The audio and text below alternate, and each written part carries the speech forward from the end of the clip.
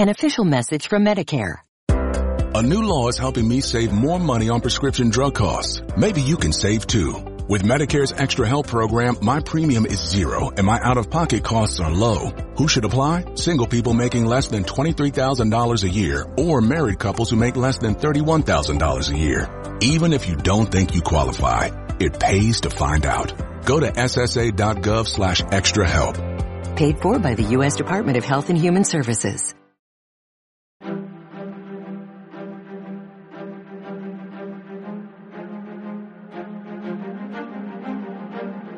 Hello, and thank you for listening to The History of World War II podcast, episode 89, Fame and Fortune. Last time, Professor Moeller and I covered Churchill's life from September 2nd, 1898 until November 15th, 1899. And in those 14 months, Winston managed to squeeze in what would be, for some of us, a lifetime of excitement and danger. But as the future would show, the young patrician was just getting started. During those months, Winston managed to complete his 2-volume work, The River War, finish his first novel, Savrola, which displayed, for those who knew him well enough, his ego and perhaps how he saw himself. But it also showed his complete ignorance of women and love. His girlfriend, Pamela Plowden, had been experiencing this gap in Churchill's character firsthand for some time now. Winston certainly cared for her and probably pictured a future with her, but he was busy at the moment creating his own future, which left him little time for her in the present. He also sailed halfway around the world to compete in a polo match with his brother officers before retiring from the army, and had been instrumental in their victory. Churchill then went on to fight in a closely run race in Oldham, Lincolnshire, but lost by 1,300 or so votes. His talent as a speaker was now honed, but he had a ways to go before becoming a good politician. As the Second Boer War got underway, Churchill readied himself for the trip. First, by securing a very favorable contract with Borthwick's Morning Post as a war correspondent, and secondly, by taking along at least 96 bottles of various spirits. Priorities, you know. Upon landing, Churchill interviewed people and realized this war was not going to go the way of battles fought before in India. The Boers were equally equipped as the British, and also equally, if not more so, motivated. After all, they were fighting for freedom. And then, on November 15th, 1899, Churchill climbed aboard the ill-fated armored train, commanded by his friend, Haldane. The train was ambushed on its return trip. The engineer cowered, only going on after being urged by Winston, who convinced him that no man has ever nearly died twice in one battle. Churchill managed to save many wounded soldiers, but was himself captured when he went back to rescue more. He was then marched, along with other prisoners, about 60 miles to the north, until they reached Pretoria, and were settled into a state school converted into a prison for officers.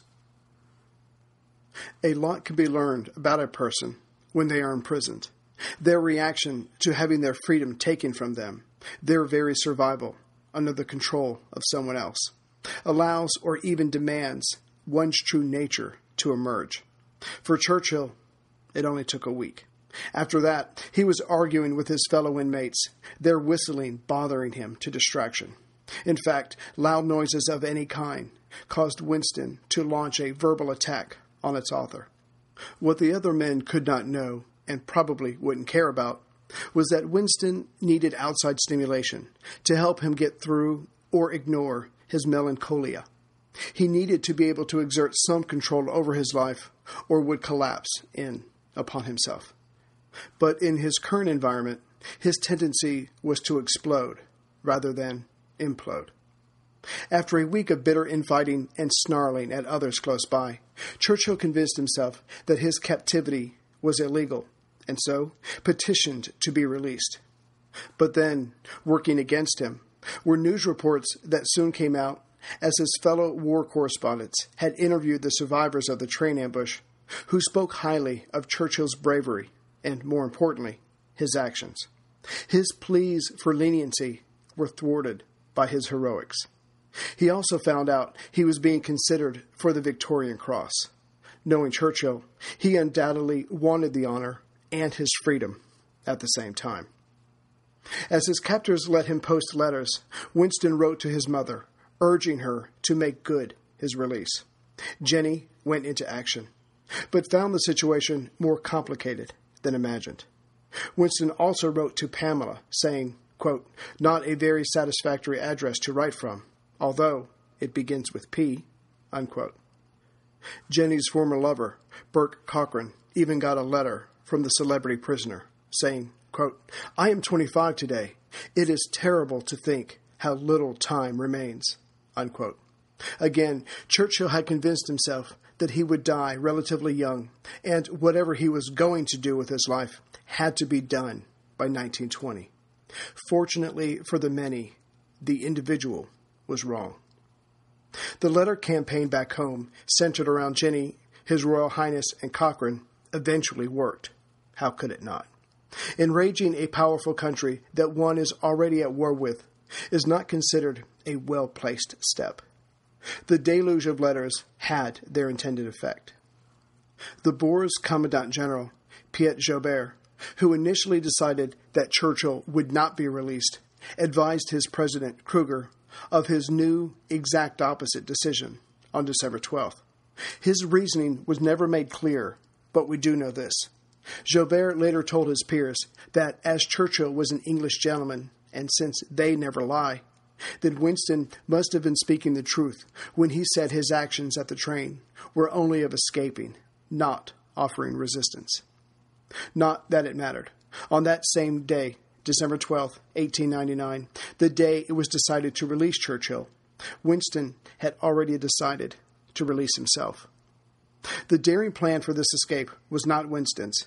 He overheard Haldane and a regimental sergeant major, A. Brocky, discussing it. As the sergeant major spoke Afrikaans, developed from 17th century Dutch, and the native Bantu language, he was hoping to climb the wall and make his way east to Portuguese-controlled territory. Churchill overheard them and demanded to be taken along. Brocky wanted no part of this unpredictable war correspondent, but as he was not an officer, even though the plan was his, he had no say in the decision. Such is the privilege of rank. As they were to escape on December 12th, Churchill, being Churchill, wrote a taunting letter to his captives the day before. In his letter, he explained that he was escaping because he felt the Boer undersecretary never had a right to hold him. So he was taking matters into his own hands. He then taunted them by saying he had had outside help. Let them tear each other apart looking for the non-existent traitor. But then, being a British gentleman, he ended the letter with thanking his hosts for their kindness and promised that only a truthful account would be put out by him when he got home. Then, turning sincere, he hoped this ghastly war would be over soon. But of course, being Churchill, he signed off with, quote, "Regretting the circumstances have not permitted me to bid you a personal farewell," unquote. That night, the three men took turns heading to the bathroom near a section of the wall. The bathroom's location blocked any searchlight from hitting the wall behind it, and the guards of this section were more lax than others. However, that night, as each man went to the privy, the guards were eyeing them warily. But when Churchill entered the bathroom and approached the wall, the guard turned away to light his pipe. Winston, never one to hesitate, scaled the wall in seconds. Now he just had to wait for the others. But for whatever reason, they never joined him. Churchill, waiting for over an hour, decided to leave before the sun rose that morning. In his pockets were 4 pieces of chocolate, 75 pounds, and a few biscuits. Ahead of him was 300 miles of enemy territory. Churchill set out. Instead of panicking and running through town, Churchill strolled through Pretoria. Luckily, no one recognized him. He eventually came upon a railroad track and followed it to the train station. He knew he had to get out of there by sunrise, when he would be missed, and a search started. When the next train came and stopped, he climbed aboard and hid himself within a massive pile of empty coal bags. He had no idea where the train was heading, just that it was leaving town. He was soon asleep. He awoke before sunlight and knew he had to leave the train. So he jumped off, drank what water he could from puddles, and hid out in a ditch during the daylight. High above him, a vulture circled, quote, "who manifested an extravagant interest in my condition," unquote. His plan was to follow the tracks that headed east and make for freedom, but it soon dawned on him that every railroad bridge was guarded. There was a war on. He would just have to board another train, hope he wasn't found out, and that it went east. But as he was closing in on a freight car, Winston heard voices, and so ran into the plains. He walked on until he saw some lights, and thinking it was the village of Kafir Kral, he headed towards it. Instead, it turned out to be a few dozen houses and buildings centered around the entrance to a mine. Looking at the darkened houses, Churchill picked one at random and knocked on the door. A man opened it with a pistol in his hand. Churchill gave the man a cock-and-bull story about being lost. The result? The pistol was aimed squarely at his gut. Winston decided it was best to come clean. Quote, "I am Winston Churchill, war correspondent for the Morning Post," unquote. The man digested this news story and eventually told the stranger to come in. After food and drink, he introduced himself as John Howard, manager of the Transvaal Collieries, explained to the shocked Churchill that he had somehow picked the only house within miles that would have not gladly turned him over to the authorities. There were other men in the house. They all worked for Howard. In fact, one of them was from Olden, the district that had just recently turned away the hopefully parliamentarian candidate. But the man said, quote, "they'll all vote for you next time," unquote. The plan Howard came up with was to hide Churchill in a mine until they could safely move him out. So they put down a mattress and gave Winston 2 candles, cigars, and some whiskey. After getting some sleep, Churchill felt guilty for putting these men in danger. If they were discovered helping him, they would be shot outright. But Howard replied that he, Winston, could be shot as well. Just hours before Churchill showed up at his door, a Boer officer had come around asking about the escaped prisoner. And that wasn't the worst of it. By now, Churchill's escape had been discovered, and Joubert, who felt betrayed by Winston, had set the word out far and wide to find the war correspondent, and if he resisted with violence, to shoot him. Churchill stayed in the cave for 4 days, battling rats and boredom. Then Howard hid Churchill in his office. He stayed there for another 3 days. It was then Howard told Churchill he finally had formed an escape plan, one he felt good about. Getting the help of Charles Burnham, a local shipping agent, Churchill would be put aboard a train, moving a consignment of wool. The goal was to get him to Portuguese East. They started out on Tuesday, December 19th.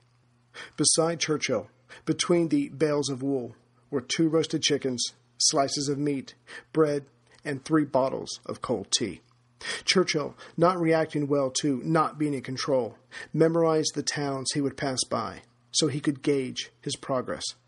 But the space in between the bales was not enough to see the signs. So Churchill, literally in the dark, became more and more frustrated as the days went by. Burnham, not feeling good about Churchill's prospects while alone, climbed aboard the train as it got underway. And it was a good thing for Winston, too, who would not have made it without the shipping agent's knowledge, smooth talking, and financial wherewithal to bribe. At their second stop at Middleburg, an agent wanted to shunt the cars for the night. He was paid off by Burnham. The car carrying Winston stayed attached. Other stops presented obstacles for Burnham as well, who overcame them with money and charm. But once they passed into Portuguese East Africa and should have been safe, they faced their strongest opponent in the form of an honest man. No money or offer of drinks would change the station manager's mind that the cars would be uncoupled, but would follow up the train no more, the man said, than by an hour. Burnham had no choice but to move on with the train to Lourenço Marques, the main port city on the Delagoa Bay, and prepare for Churchill's arrival with more bribes and hope for the best. The honest station manager was as good as his word. Churchill's wool-laden chariot arrived 30 minutes after Burnham leapt off the train. The escaped prisoner was so happy, after climbing out of the car, completely covered in coal dust, that he raised his pistol into the air and let off a few rounds, in the spirit of feu de joie. Burnham rushed over to the celebrating Pigpen and dragged him to the British consulate. But even then, Winston's journey had not come to an end. After he banged on the front door, an underling of the consul opened up, took one look at the mess in front of him, and said, quote, "Be off. The consul cannot see you today. Come to his office at 9 tomorrow if you want anything," unquote. Winston, knowing he could still be picked up by anyone wanting to claim their reward, stepped back a bit, looked up at the second-story window, and bellowed, quote, "I am Winston Bloody Churchill. Come down here at once," unquote. Within hours, Churchill was bathed, dressed, and had bought a rig and a cowboy hat. He had also sent out many telegrams. So soon, Jenny, Pamela, and his editor knew he was alive and free.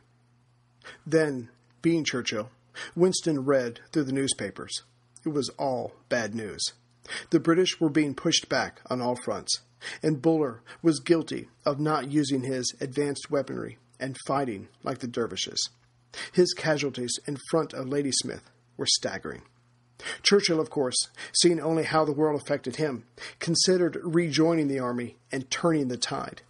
But, as anxious as Winston was to lift British pride through victory, Consul Ross was equally determined to rid himself of Churchill, currently the most famous escaped prisoner in the world. After all, there were many Boer partisans about, and rumors floated around that Churchill was going to be kidnapped and returned to Transvaal.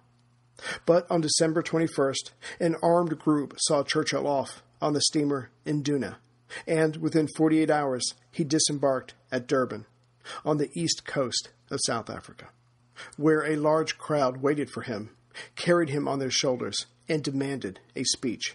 Churchill, caught up in the mood, gave them one about victory and the irrepressibility of the British Empire.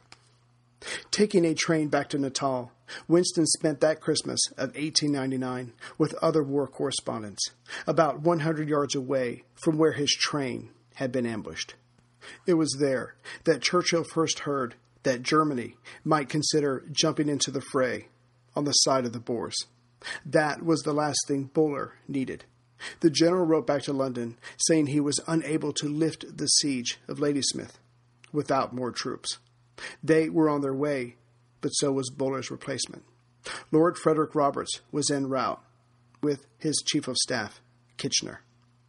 Buller, who would remain in South Africa, but with a demoted rank, made one last command decision. He gave Churchill a commission after the young man asked for one. Buller did know of the new rule, which Winston himself inspired, that no soldier could act as a correspondent at the same time. But the outgoing general, perhaps in a fit of, "What are they going to do, demote me?" agreed to Churchill's request. Winston was made regimental assistant adjutant under Colonel Julian Byng, or Bungo, of the South African Light Horse. But until Lord Robert arrived, Buller was still in charge, and so pursued the war, with very little effect.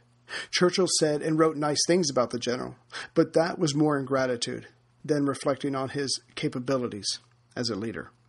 This podcast could not exist without the help of sponsors like Yahoo Finance. When it comes to your financial future, you think you've done it all. You've saved, you've researched, you've invested all that you can. Now, you need to take those investments to the next level by using what every financial great uses, Yahoo Finance.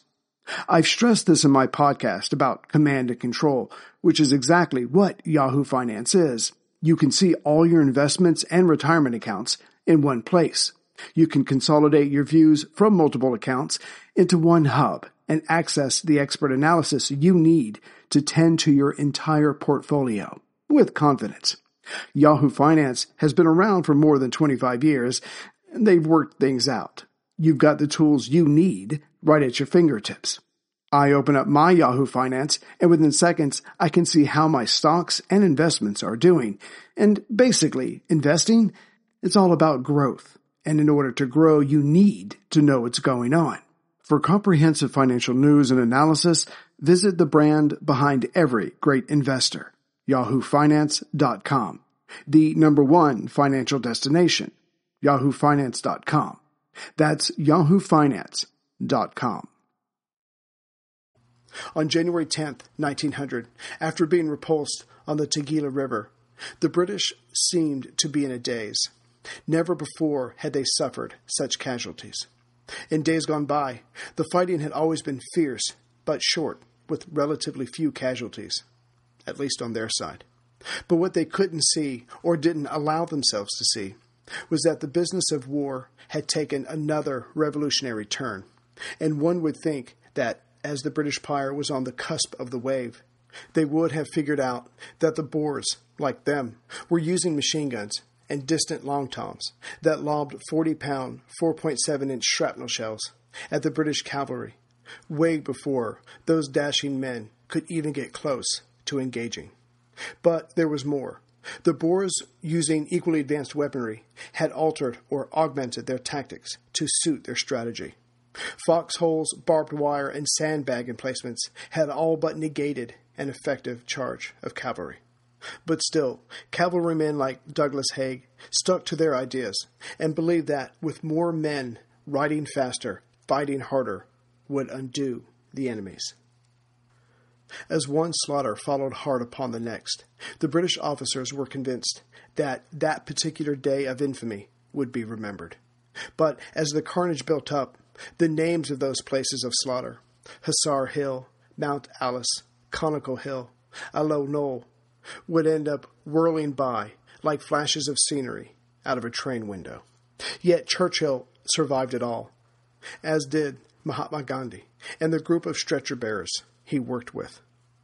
In the middle of this ugly war, the Churchills celebrated a bit of a family reunion. Jenny had raised just over 40,000 pounds and commissioned a hospital ship called the Maine. On board was Winston's younger brother Jack, aged 19, who now, thanks to the elder Churchill, had received a commission as well in the South African Light Horse. But for all the times that Winston had escaped death or even injury, the god of war Mars decided it was time for some payback. Jack was lying down relaxing after an engagement, while Winston was walking around completely oblivious to his safety, when the younger of the two was hit by shrapnel in the calf. Jack was soon back aboard his mother's hospital ship, but this time in a different capacity. Winston expressed his guilt over Jack to Jenny. Although the British did not change their tactics to suit the terrain or the advances in technology, their numbers wore on the Boers. Attrition, although the ugliest of tactics, still worked. And Winston had been in the thick of it almost every day. So, when the British cavalry rode into Ladysmith on February 28, 1900, its siege lifted, Churchill was among those of the first two squadrons to enter. And in Ladysmith, Churchill would stay for just over a month, while he began another book about his experiences, entitled London to Ladysmith via Pretoria. Yes, there was a war going on, but this was a good decision for him personally. With his escape, he was now a celebrity, and sales of his other books skyrocketed. Savrola sold 8,000 copies, The River War all 3,000 copies that had been printed, and 600 more copies of the Malacan Field Force. So now, in the midst of this war, Churchill had his own war chest for any future political position he chose to contest, and he already knew where that would be. He had been contacted by conservatives asking him to return and run with them, but Churchill turned them all down. First, he wanted to stay in South Africa, at least while the war continued, because he felt he could increase his stature here, with his fighting and then writing about it. Secondly, he had learned from losing the first time that a bit of planning seemed wanted when standing for election. That's not to say he became cautious. Winston never learned that characteristic. To prove the point, he wrote more and more for a case of leniency for the rebels when this war was over. This ran counter to those back home who read the ever-enlarging casualty lists. But Winston persisted in his belief nonetheless. Now, putting this war with its thousands of casualties on the back burner for a moment, Churchill now faced a more personal conflict. Lord Roberts, or Bobs as Kipling called him in a little ditty, was now in South Africa and ready to move north. But due to Kitchener pouring leprous distilment into the Field Marshal's ear, the overall commander was set against the soldier/war correspondent. Still, the niceties had to be observed, and during the second week of April, Roberts let it be known that Churchill could accompany his forces as he made his way against the stubborn enemy. Churchill seethed with anger, but acting out now would not do him any good, so he vented only when it was safe to do so, and joined his friend Ian Hamilton, now an acting lieutenant general, who was leading a column protecting Bob's left flank. Along in the column was Churchill's cousin Sonny, otherwise known as Charles Spencer Churchill, the 9th Duke of Marlborough. He was Hamilton's aide. Together, they all set off for Pretoria. By now, Winston had received letters from Pamela and Joe Chamberlain telling him he had done his bit, now come home. After all, dying, even in the last stages of a war, still meant his corpse could not stand for election. But whether from arrogance of youth or believing in his lucky star, Churchill remained and tempted fate beyond all trying. He was almost captured again when 40 miles from Bloemfontein, he was riding with mounted scouts, trying to beat a group of Boer horsemen to the top of a hill. The Boers won and vastly outnumbered the British, who retreated in good order. But Churchill's horse made off without him as he tried to mount. The others were mostly gone, and the Boer riflemen started shooting at Winston, the nearest target. Winston reached for his Mauser, but then saw a lone British rider a bit further away. Quote, "Death in Revelation, but life to me," unquote. Winston ran towards the man, yelling for a hand to lift him up. The man hesitated, but then extended his own. They dashed away, and Winston reached around the man to grab the horse's mane to help steady himself. His hands, when pulled back, were covered in blood. He realized the horse had been hit. When they were safely away, the man wailed about his horse, almost crying. Winston tried to make him feel better. Quote, "Never mind, you saved my life," unquote. But the man replied, quote, "But it's the horse I'm thinking of," unquote. Well, Churchill had nothing to say to him after that. They rode on in silence. This was just the latest of many times that Winston should have died, or at least been injured, but came away without a scratch, as if fate was saving him for something.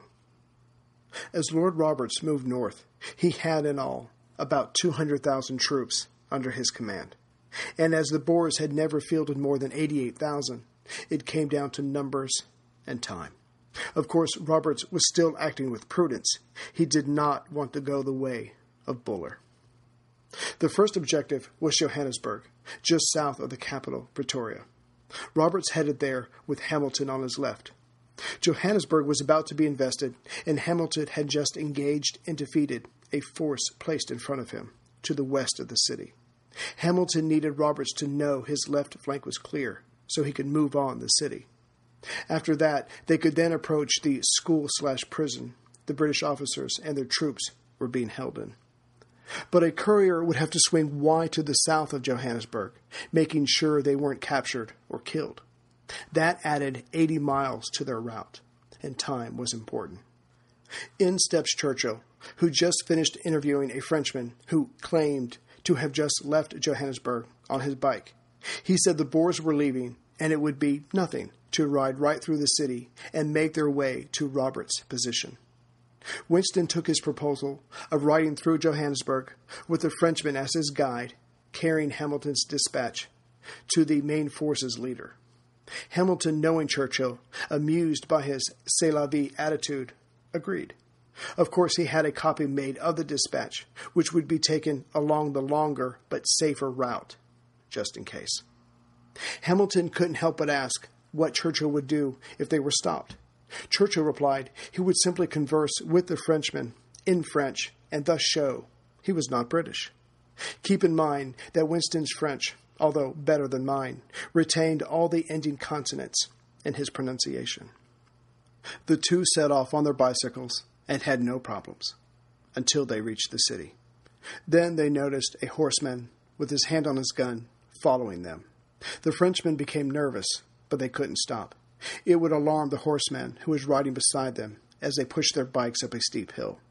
Winston, ignoring the gunman, started talking casually to his friend with his perfectly awful French. The Boer, presumably knowing less French than me, heard the strange but obviously not English language and eventually rode away from the pair. The two cyclists then made their way to the outskirts of Robert's army. Churchill was taken directly to the field marshal.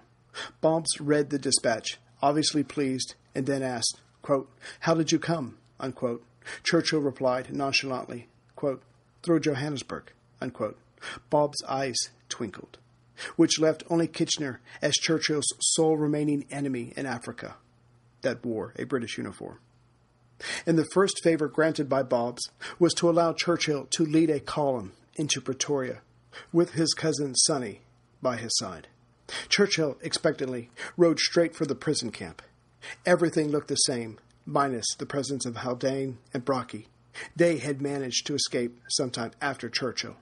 The camp guards, unaware of the war's current status, challenged Winston and his men. They raised their rifles, but Sonny replied with, "Surrender!" Soon the commandant showed himself, sized up the situation, and capitulated. Within minutes, the prisoners and their guards had exchanged places, the former POWs now holding the guns. Then one of the new guards, Melville Goodacre, a Yorkshire engineering officer, watched as Winston ran past everyone, heading towards the flagpole. He pulled out a Union Jack from the bag, tore down the Boer flag, and raised his countrymen's. Cheers followed. The Union Jack had not flown here since April 5th, 1881. Churchill's life would be endangered one more time before he left the war behind him, and that was during the Battle of Diamond Hill. As President Kruger was about to board a Dutch cruiser, General Botha had gathered 7,000 men and taken a height about 15 miles from Pretoria that commanded a view of the rail line. Roberts, seeing this as a mopping-up operation only, sent Hamilton. But soon, the Burghers' guns had the Coldstream Guards and the Scots Guards bogged down. Meanwhile, the British artillery had the rebel infantry equally with their head in the sands. No one on either side could advance or retreat. Suddenly, Hamilton and the men around him saw Churchill midway up the hill, just below the rebels' guns, waving a white handkerchief. He had found a pathway up the hill, while everyone else, on both sides, was busy staying down. And, being Churchill, he scouted it out for himself, instead of informing the ranking officer, as protocol dictated. Hamilton thought Winston mad. If the British guns landed a shell just short of their target, Winston was dead. If the Burghers had spotted him, they could have sent down a few men, and again, Winston was dead. But Hamilton, getting over his shock, had men run to the beginning of the path where Churchill was pointing to. The hill was captured as the Burghers were taken by surprise. General Hamilton recommended Churchill for the Victoria Cross, but Bobs and Kitchener said no. Winston was, after all, only a war correspondent. This rejection hurt the young man, who craved the VC for some time. But to the outside world, he responded with, quote, "All the danger and 0.5% of the glory. Such is our motto, and that is the reason why we expect such large salaries," unquote. Though not together, Winston and Lord Roberts had decided the war was over, at least for them. Roberts went back to London with his new chief of staff, Hamilton. Churchill began packing, as he saw it, quote, politics, Pamela, finances, and books all need my attention, unquote. And once home, Winston would focus on the last in order to shore up the third item on the list. Politics was a close second, but poor Pamela came in last, again. But the Boers were not about to give up. Their army defeated, the capital taken over. All those desirous to resist turned to guerrilla tactics and kept the struggle going for 2 more years. But unfortunately for them, Kitchener was left in charge. He started up his campaign of burning farms, slaughtering livestock, and imprisoning Boer women and children, of which at least 20,000 died while in camp. Transvaal and the Orange Free State were eventually incorporated back into the empire, but the invincibility of the British Army was shattered forever. Once Churchill was aboard the Donater Castle, he immediately began to write his next book, Ian Hamilton's March, the basis of which were his dispatches since he was separated from General Buller. This book, along with London to Ladysmith, would eventually sell 22,000 copies in the UK and the US. His political war chest was filling up. Landing at Southampton on July 20th, 1900, Churchill was hoping to be met by his mother, always good for a photo op, and to find out from her the country's mood. But Jenny was focused on her own mood, which was excited, as she was preparing for her wedding. The lucky groom was to be a junior officer named George Cornwallis West, roughly Winston's age. And as Jenny spent her time with Cornwallis, she had lent her house at Great Cumberland Place. Churchill, who always thought of it as their place, was shocked and now homeless. But Cousin Sonny, the Duke of Marlborough, came to his rescue by letting him borrow a flat at 105 Mount Street in Mayfair. When you need mealtime inspiration, it's worth shopping Kroger, where you'll find over 30,000 mouth-watering choices that excite your inner foodie. And no matter what tasty choice you make, you'll enjoy our everyday low prices, plus extra ways to save, like digital coupons worth over $600 each week. You can also save up to $1 off per gallon at the pump with fuel points. More savings and more inspiring flavors make shopping Kroger worth it every time. Kroger, fresh for everyone. Fuel restrictions apply. With the question of an abode settled, Winston only wanted to focus on his work. So he had his Aunt Leonie redecorate the place. Quote, "You cannot imagine how that kind of material arrangement irritates me. So long as my table is clear and there is plenty of paper, I do not worry about the rest." Unquote. But now that he had a place to lay his head, along with the rest of him, was hardly at Mount Street for the next 7 months. At least 10 different districts wanted him to run in their area and asked him to speak. The speeches were gladly given, but as for where he would stand, there was only one place in Winston's vengeful heart, Oldham. He would now seize what was denied to him previously. His highest point was when speaking at the Theatre Royal. He spoke of his escape, and when he mentioned the mine, he spoke of Dan Dewsnap, and his prediction that Oldham would vote him in for sure this time. Someone yelled, quote, "His wife's in the gallery," unquote. She stood and bowed. Churchill, smiling, bowed back. The cheers were deafening. Had the election been held at that moment, he would have won overwhelmingly. But momentum like this could not last. The Liberals had time to let the Churchillian hurricane blow for a while. And when Winston declared himself on September 19th, the Liberals of Oldham were ready for him. They had money, organization, and their own particular popularity. Again, it would be a fight to the end, but at least this time, the young conservative had a chance. From the outset, things did not go the way Churchill had hoped they would. First, his mother refused to join him during his public appearances. She was on an extended honeymoon. Next, his election, in fact, all the elections of the country, were about national and international events. Winston could not just show up and say, "Remember me?" and gather votes. Then the fighting got dirty, as it always does. One of Churchill's posters read, quote, "Be it known that every vote given to the radicals means 2 pats on the back for Kruger and 2 smacks in the face for our country," unquote. But the Liberals fought back. saying nasty things about Winston, which clearly stung him. But they justified their actions with the following, in a letter to the Conservative candidate. Quote, "The ill-advised attempt of your political friends to run this election on the question of your undoubted physical courage instead of upon the political issues involved," unquote. Those being social justice and looking out for those citizens who are struggling. And lastly, additional party-wide pressure was hoisted on Winston's shoulders, as the election was not conducted in a day, but rather over a 6-week period, and Oldham would be the first to vote when they went to the polls on October 1st. If Churchill did well, a certain amount of momentum would be created for the Conservatives. If he failed, again, well, momentum works both ways.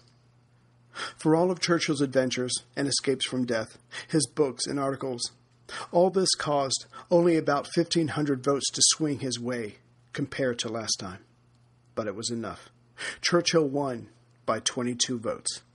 Suddenly, every conservative who was fighting for his political life begged Winston to come and speak in his area.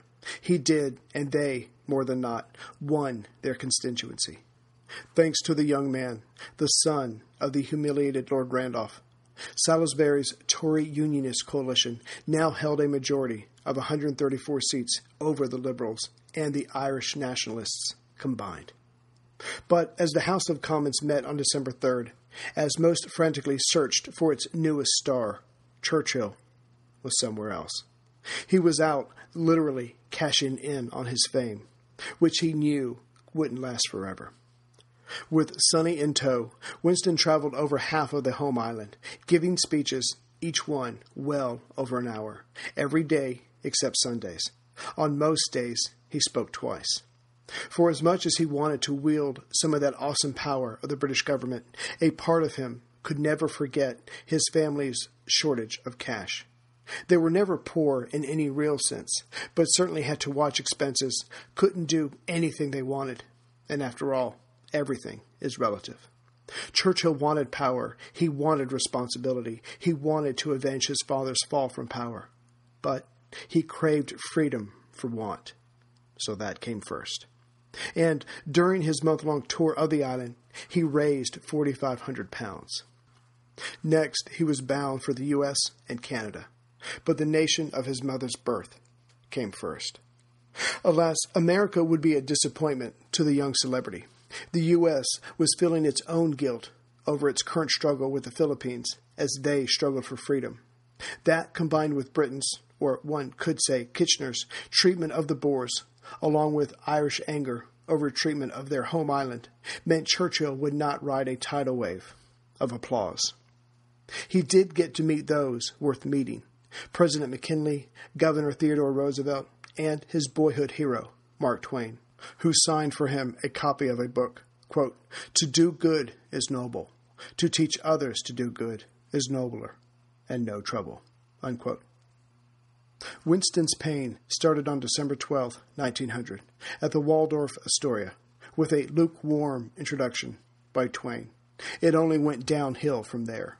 In Chicago, things got worse, and Churchill was forced to pull out a story about the Dublin Fusiliers saving desperate British troops caught under fire.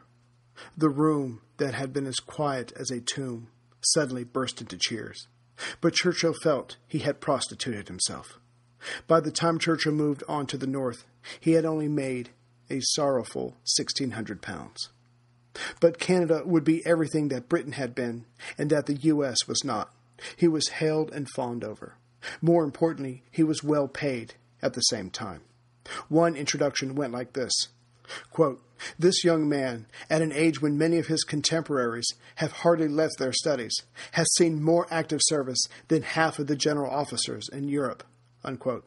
Winston later wrote, quote, "I had not thought of this before. It was good," unquote. It was 10 glorious days of celebrity and cash, exactly what he was looking for. But it came to an end when he found out while in Winnipeg that Queen Victoria had died on January 22nd, 1901. But as much as Winston was tied to the Victorian age, her death could not really touch him. Not just yet. His youth and success shielded him from anything as deep as grief. Winston sailed home on February 2nd, 1901, aboard the SS Etruria. He came back to a city, a nation, all dressed in black. Even the London prostitutes, who the Queen pretended didn't exist, wore black. Churchill donned the black as well, but his thoughts and energy went into crafting his maiden speech for the House of Commons. The future was his, and that's where his mind and spirit were.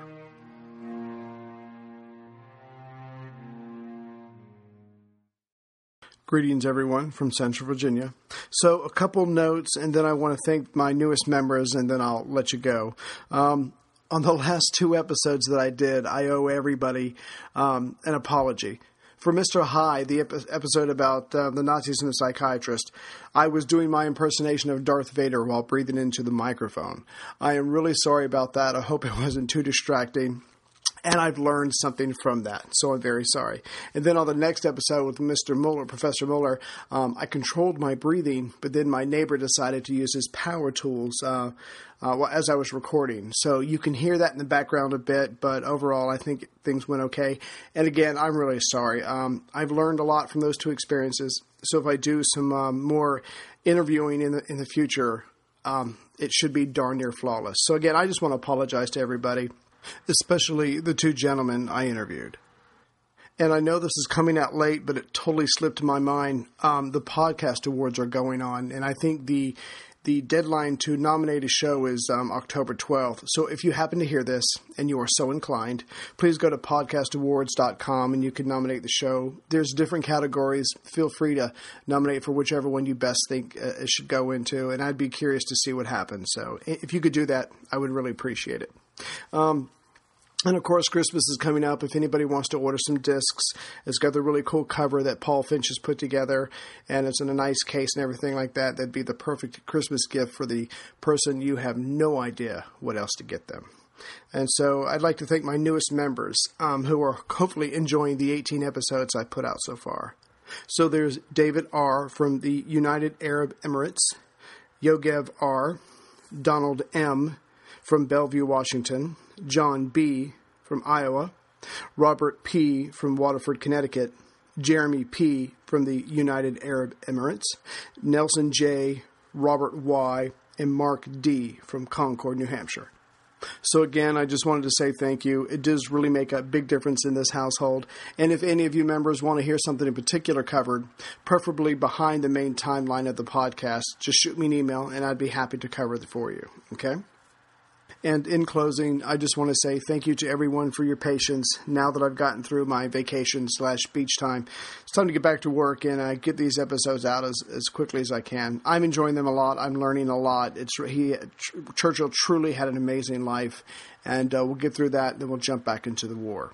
So I will see you as soon as I can with episode 90. Take care, everyone.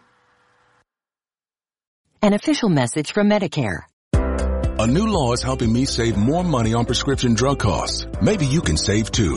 With Medicare's Extra Help program, my premium is zero and my out-of-pocket costs are low. Who should apply? Single people making less than $23,000 a year or married couples who make less than $31,000 a year. Even if you don't think you qualify, it pays to find out. Go to ssa.gov/extra help. Paid for by the U.S. Department of Health and Human Services.